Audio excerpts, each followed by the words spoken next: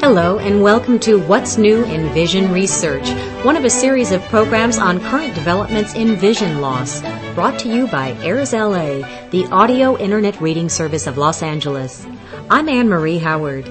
This article from the Whistler Question, Canada, dated Thursday, August 30th, 2007, was written by Rosemary Westwood and is titled New Local Radio Station Pioneers New Technology.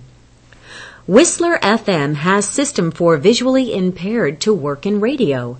Whistler's new local FM station, Whistler FM, officially launches Saturday, September 1st, and is blazing a trail for more than tourism information. It's also creating a system to make working in radio more accessible to the visually impaired and the blind. The vision for Whistler FM in the short term is to provide tourist information, and we want to make it sound unlike regular tourist information, said Operations Manager Robert Wilson.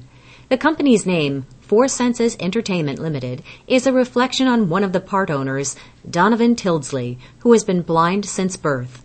Wilson said Whistler FM is a development ground for more than a local radio station. It's a development ground for technology to assist blind and visually impaired people who want to work in radio. We're trying to develop a methodology and an approach, said Wilson. He is helping us produce now, and we're going to continue with this and hopefully provide a framework for other blind people to get into radio and produce, or even be on a show.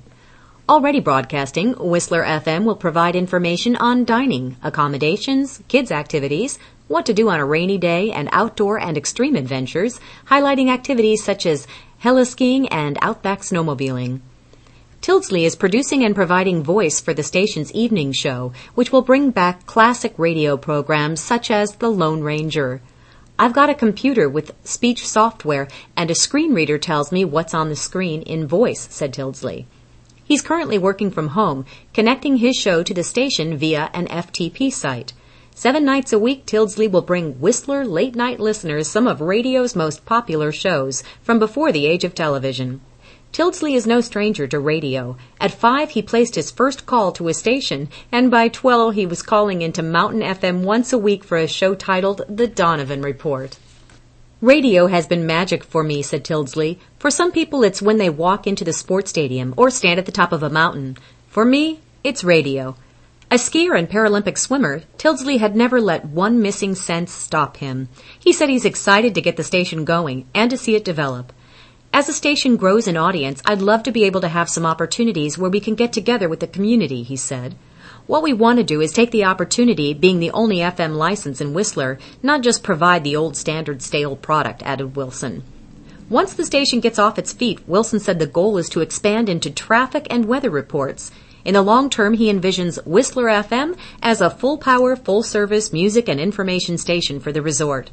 It seems remarkable that this world-class destination doesn't have a station of its own, he said.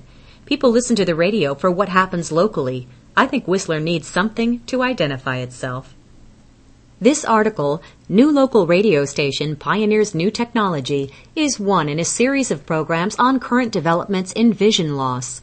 Point your browser to www.airsla.org to hear future articles in this series as they come in.